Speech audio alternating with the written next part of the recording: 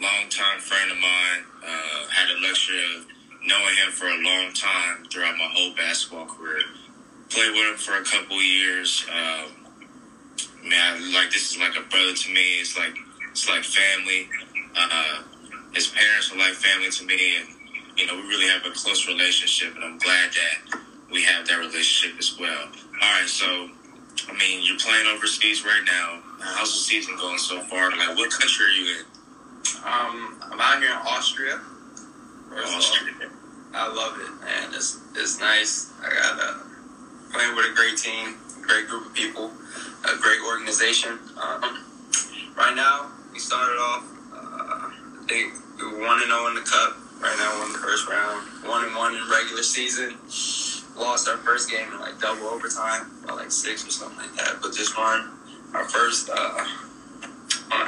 second regular season game last night. So, how long is the season actually? How many games do you got played throughout the season? I think it's 19 regular season games, and then there's playoffs. I think it's 3 rounds.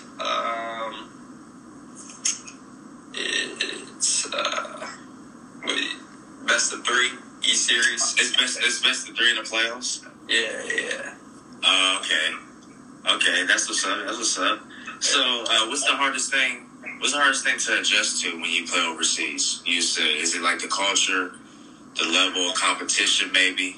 For you, I mean, you can adjust to anything. You know what I'm saying? But what's the biggest challenge like within your game that you got to adjust to? Because I know the rules are different out there. Because I played in Montreal, and that 3-point line is far away.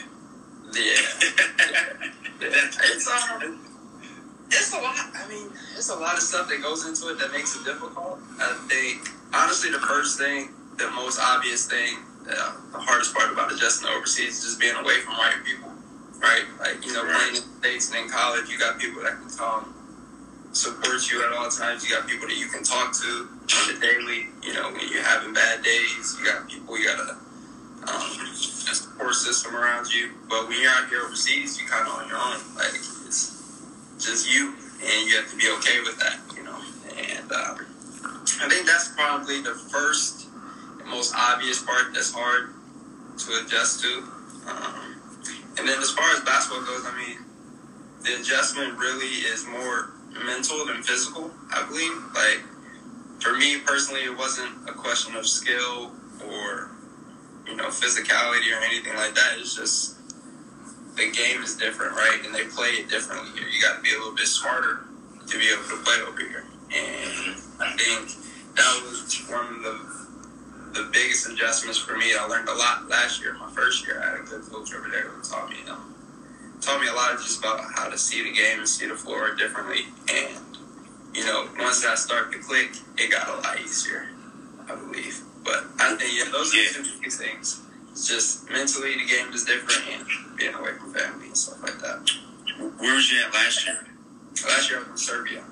Serbia. So is this like a level up from Serbia? Actually, no. So Serbia was I can't really say. I don't know for sure. But Serbia, I was playing the top division of Serbia last year, which is a really good league. So based off what I've been told, it's a good league to start out and get your feet wet, stuff like that. But here in Austria, I'm actually playing in the second division, sort of like trying to help this team promote up to first division and play with them in the first division next year. Okay. Stuff like that. So I would say the competition, honestly, is not as good as it was in Serbia last year. But, the challenges are all still the same. People can still hoop no matter where you're at, really. Right, facts. And that's what's up, man. So before you went overseas, you was at St. Leo, 1,000-point scorer at St. Leo. You was a monster, all-conference player. Describe your experiences at St. Leo, man, being in Florida. St. Leo was amazing. I was truly blessed. I was truly blessed to be able to get a chance to play there, and especially, I transferred there my sophomore year. It was just different being from, my freshman year I went to Navy, and the experience I kind of had there, it's just not really feeling wanted. Yeah. But then I go to St. Leo, and it's complete different. Like, I made a family there at St. Leo. Like, those guys really love me. Not to say that the people at Navy didn't love me, but it was just different. You know, it was different. The coaching staff. Like, I played under Coach A, who was, I mean, that's my guy. You know, he taught me a lot. And it wasn't always easy. You know, he was definitely hard on me all the time. But you could tell that the love was there. And he wanted me to succeed, not only on the court, but off the court as well. And not only in school, but in my relationship and stuff like that. Like, there was a whole nother dynamic being there at St. Leo. And that was amazing for me personally. Right. Nice. Yeah, I know you was having a ball, man. We used to chat back and forth at times when you was at St. Leo, and it's a testament that you just had a great career there. But before you went to St. Leo, like you said, you went to Navy. I know you did just a little bit. Like, describe the experiences at Navy a little bit, man. And how is it different from everything else, man? Did you y'all was on a strict schedule, right? Like, was it? I'm trying to understand, because y'all was playing basketball, right? But y'all was doing some other stuff. Like, describe that.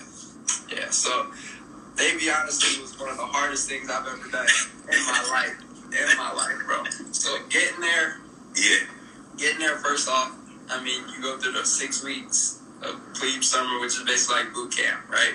Yeah. You go there, they take your phone for 6 weeks. You don't get to talk to nobody. You gotta read and write letters every now and then. But they shave your head off. I was bald. I didn't like that at all. It was rough, man. It was another mental challenge. Like, honestly, physically, stuff wasn't as challenging. Like, it's normal stuff that we do working out on a day-to-day basis to prepare for basketball. But mentally, they treat you like they're trying to break you from being a civilian and get you into that military mindset. And a lot of the stuff they do is they want to break you all the way down, mentally and emotionally, and then kind of build you back up over the years.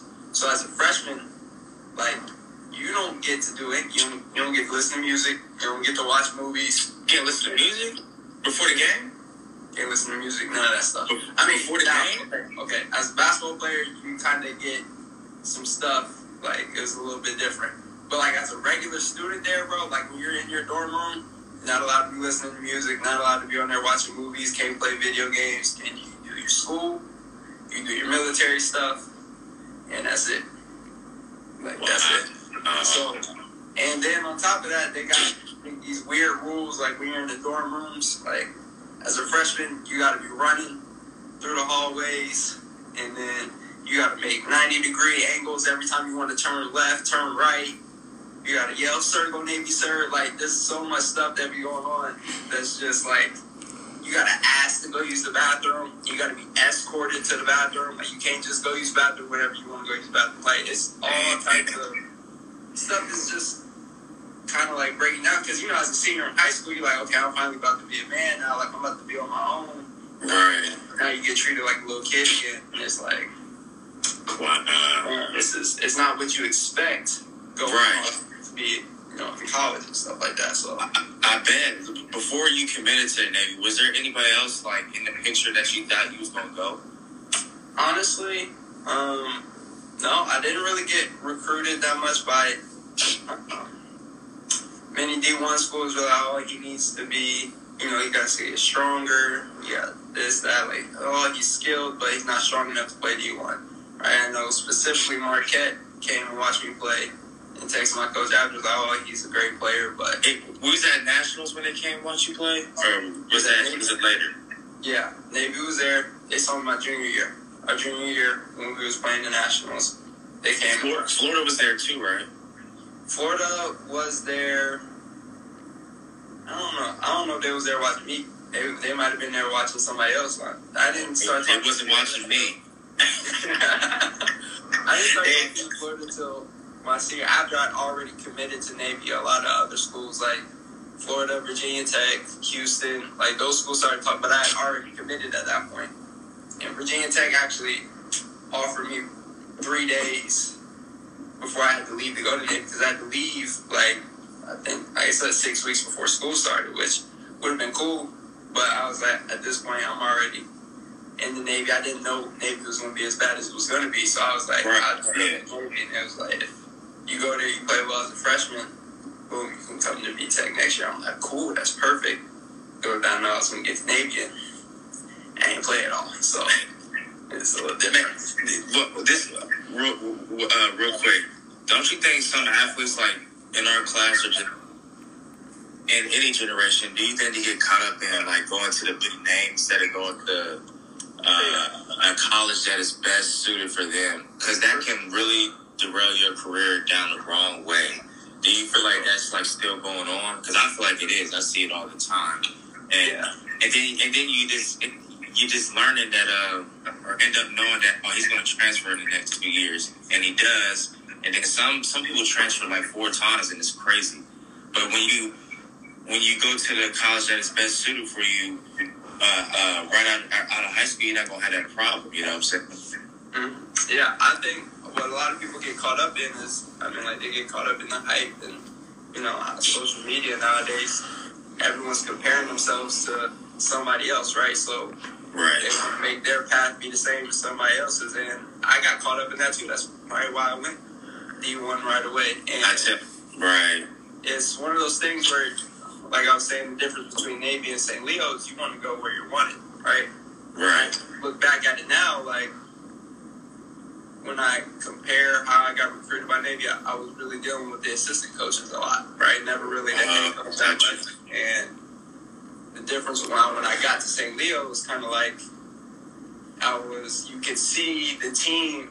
When I got to Navy, you could see the team was kind of broken up based on which coaches they got recruited by, right? So the head coach, he had his guys, the assistant coach had his guys, the other assistant coach had his guys, and it was kind of like you would really see the head coach's guys played the most, right? Those were his guys. Then the head assistant coach would kind of plug in his guys, and they would get some minutes, and the other assistant coaches, they wouldn't get that many minutes. And it was weird to see how political it was versus when you get to St. Leo, as at a D2 school, right? We still had 4 or 5 coaches, but the head coach, all of you guys are my guys, right? I want all of you here for a specific reason, and whoever's the best out of you guys is going to play. Not whoever I brought here is going to play, or whoever he brought here is going to play.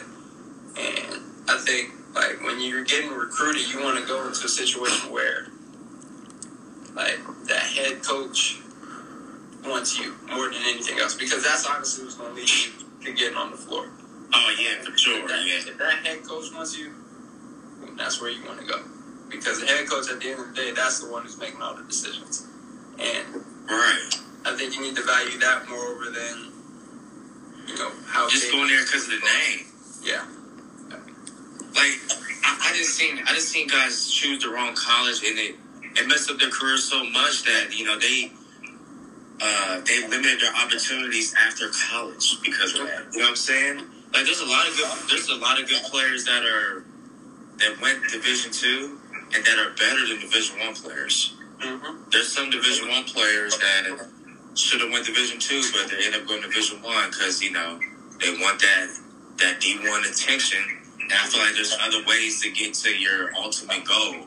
Like, one of my friends that I went to high school with, he plays for the Colts right now, but he went D2. You know what I'm saying? He made that 53-man roster by going to D2 college. Malone, he went to college with Dayton. Yeah, man. So it's just crazy, man. It's true. I'll tell you, there's not much difference between like low major and top tier Division II programs. Oh yeah, like, there's a lot of teams. Like, there's teams in the conference. Like, Barry beat Miami University and Florida State in all these years in their exhibition games. The same year Florida State went to go to the Final Four, I think. Yeah. At the beginning of the year. So it's like, you see the difference with it. Like, there's guys in D2 that, man, they can hoop. It doesn't matter where you go because anywhere you go, them guys can play. And, a lot of it, like I said before, is political. Some of it's exposure. Like, there's a lot of reasons why you can end up at a D2, and that's okay. And that's one thing that I don't think people realize, that in high school, I know I didn't personally, but it's okay. Like, D2 is not, you can still do everything you want to do coming out of D2. Now, you're not going to get the same amount of attention, but at the end of the day, you put in the work, and you show out in the area that you're in. Right. People are going to find you. The right people will find you. Exactly. Okay, so, I mean, obviously, you had a great career. You still playing. What's your perspective on mental health as athletes? What athletes think generally go through with mental health, and where it stands on today? What's your perspective? I'm interested to hear your opinion about it. I think a lot of it comes down to knowing yourself. I think that's the biggest thing when it comes to mental health for me. Like, if, like we were talking about before, getting so caught up in comparing yourselves to other people, right? Living up to other people's expectations, and not really being 100% secure in who you are and what you're doing. Mm-hmm. It can cause you to, that stuff can lead to depression, it can lead to anxiety, it can lead to fear, it can lead to all these mental problems that you can have. But I think it all stems back to being secure in who you are, and, kind of knowing, like, okay, what I'm doing has nothing to do with anybody else, right? What I'm doing is for me, and I'm doing what makes me happy. At the end of the day, I'm not living or playing or doing any of this stuff for anybody on the outside watching that has expectations for me. I'm not doing this for the coaches. I'm not doing this for my teammates. Like, I'm doing this because this is what I enjoy, right? And then I think kind of that perspective is what has helped me. I think a lot of times, because I get caught up in the same stuff too, like trying to please everybody else, whereas, I just need to sort of focus inward and say, okay, it's what I'm doing making me happy. It's what I'm doing what's best for me. And at the end of the day, shutting out all the noise that's on the outside. And I think that'll help with a lot of the mental health problems that we have, or what athletes have nowadays, because it's easy to get caught up in that stuff. Yeah, man. Bro, yeah, all the time, yeah. So what, describe the toughest moment you ever went through throughout your career or encountered, and how'd you get through it? That toughest moment? Honestly, the toughest moment... It could be at St. Leo or Navy. You making your bed up at Navy at 6 in the morning. That's a tough question. I mean, Navy honestly was incredibly challenging because of, like, the military stuff, for one. But I also wasn't playing at all, right? Which is... yeah, right. Specifically because, throughout, I've been playing varsity as a freshman, so I have all these expectations of how good I am in my own mind, right? Mm-hmm. And then I get to Navy and kind of realize, okay, I'm not really as prepared as I thought I was. Right, so having to deal with that sort of, I don't know what the word is, but the disappointment in myself and in the situation was really hard for me, because I was like, I don't even know, like, do I even like basketball anymore? Do I even care about what happens next in, this career? Like, should I just quit and just be a Navy midshipman? Like, just go into the Navy, be an officer in the Navy. They make good money, and like I contemplated just being done with basketball, because I'm like, I don't understand why I'm not good enough. Right. I was going through the same thing. That was probably the hardest part for me, is being able to, like, kind of pick myself back up and tell myself, like, hey, regardless of how it looks right now, we're just going to work and get ourselves out of the situation. Like, going to St. Leo, I was upset at that too, because, like, in my mind, I'm still looking at, like, man, now I'm doing D2, like, this is my career over with now. Like, I'm about to play this week-old basketball. It's not the same as D1. Like, I'm telling myself all this stuff until I get there, and I'm like, okay, like, I still got it. These dudes are still good, just as good as the people I was playing against, and the same people on my team. Like, I'm like, okay. And you can still be that guy. Yeah, and that kind of not giving up when things didn't go my way. That was kind of the first time things really didn't go my way. And I think that challenge was hard enough. And being able to get through that kind of prepared me for everything else, that any other negativity that comes my way, like, I'm like, all right, look, I done made it through Navy, I can get through this too. Right. And I feel like, you got through those, challenges because, you have God in your life. And I know that you're a very religious person, man. I am too. But I just remember we was in a hotel. I think it was in Cincinnati, in a hotel. We had a tournament. And I woke up, and I think my perception on you changed when I woke up. And I saw you reading the Bible, man, in the morning. Right before our morning game, and I just think, like, man, I gotta, get on my shit, man, because that's real deep. Seeing seeing one of your brothers do that, man. Because your parents and your parents teach you about God. My parents did, but to see you do it, you practice it, and you wake up early in the morning, and the first thing you do is read the Bible and say a prayer. That really touched me, bro. Like, seriously.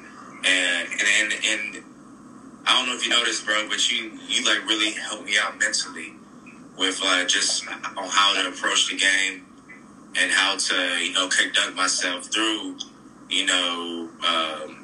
adversity and challenges throughout the game. So just describe what kind of role God has played in your life, man. I know it's been a huge role. I know you and your family have always had God in y'all's life, so that's a great thing. Well, first of all glory to God for that, because, God will tell you to do things and you don't see the benefit of it right away, but you never know who's watching you. And, like for that instance, I didn't know that was going to have an impact on your life doing that. I was just being obedient to what I was supposed to do. Right. Now, you see how God works, is that now you're touching other people just by being obedient. And so, but to answer your question about how God, has kind of impacted my life, my career, and all this stuff, it's what keeps me going. I would say that for sure, because there's some times where you can be, get stuck in a situation, kind of like what I was saying in Navy, like all of this stuff happened, and you kind of wonder, what's the point? What are you doing through all of this? Right. But I know God didn't bring me this far, and God didn't give me these dreams and this talent for me to throw it all away. So it's kind of I know, okay, if I can just, endure these trials that I'm going through now, something good, God got something good at the end of all this, right? Exactly. And I just gotta push through it and trust that, God is leading me to where I'm supposed to be, and that all this stuff that I'm going through is just preparation. And, there's so many stories in the Bible that kind of point to that, and point to, God having to take people to back roads, to take them to their promise, because, at the end of the day, if God gives you what you desire right now, it could be too much for you. And I know for me personally, there's a lot of stuff that I dream and I desire, but I know God gives it to me right now. I'm not readily equipped to be able to handle that stuff right now. So God has to prepare me. And that's kind of what keeps me going, is okay, God, I know whatever you're doing is what's best for me. Even if I don't like it, even if, I don't agree with what it is that I'm going through or that you're doing, I'm going to just stick to what you got going on, because I know at the end of the day, you see what's going to happen further on down the line. Whereas, I can only see what I see right now. They're talking about walking by faith and not by sight. And that's kind of what I try to do. Now, I'm not going to say I'm perfect about it, but I just trust that, God is in control of the whole thing. And God's going to work it all out. That's kind of the scripture I live by. Honestly, I'll tell you, Romans 8:28. It's all things work together for the good of those that love God and are called according to his purpose. And that's kind of what just keeps me mentally locked in to be obedient and to be consistent so to speak. But thanks, man. Thanks for sharing that. Appreciate that, man. yes, sir. All right, so last question. I'll get you off on here. So what's a long-term goal that you have for yourself and that you want to achieve, man? I mean, honestly, it may not look like now, but my personal long-term goal was to get to the NBA somehow. Okay, I wanted you to say that. I wanted you to say that. You was gonna say something else, man. That was a test right there. There you go. My long-term goal is to get to the NBA, but it's also, like I said, I gotta trust God to work it out. I ain't gonna be able to make it by myself. You know, that's one of the things. God's about to walk me there one day at a time, man. I just got to keep getting prepared and getting ready for that day. And, right. You know, if it happens, all glory to God. If it doesn't, you know, God is in control. At the end of the day, God is sovereign, you know. God is God. This is God's world.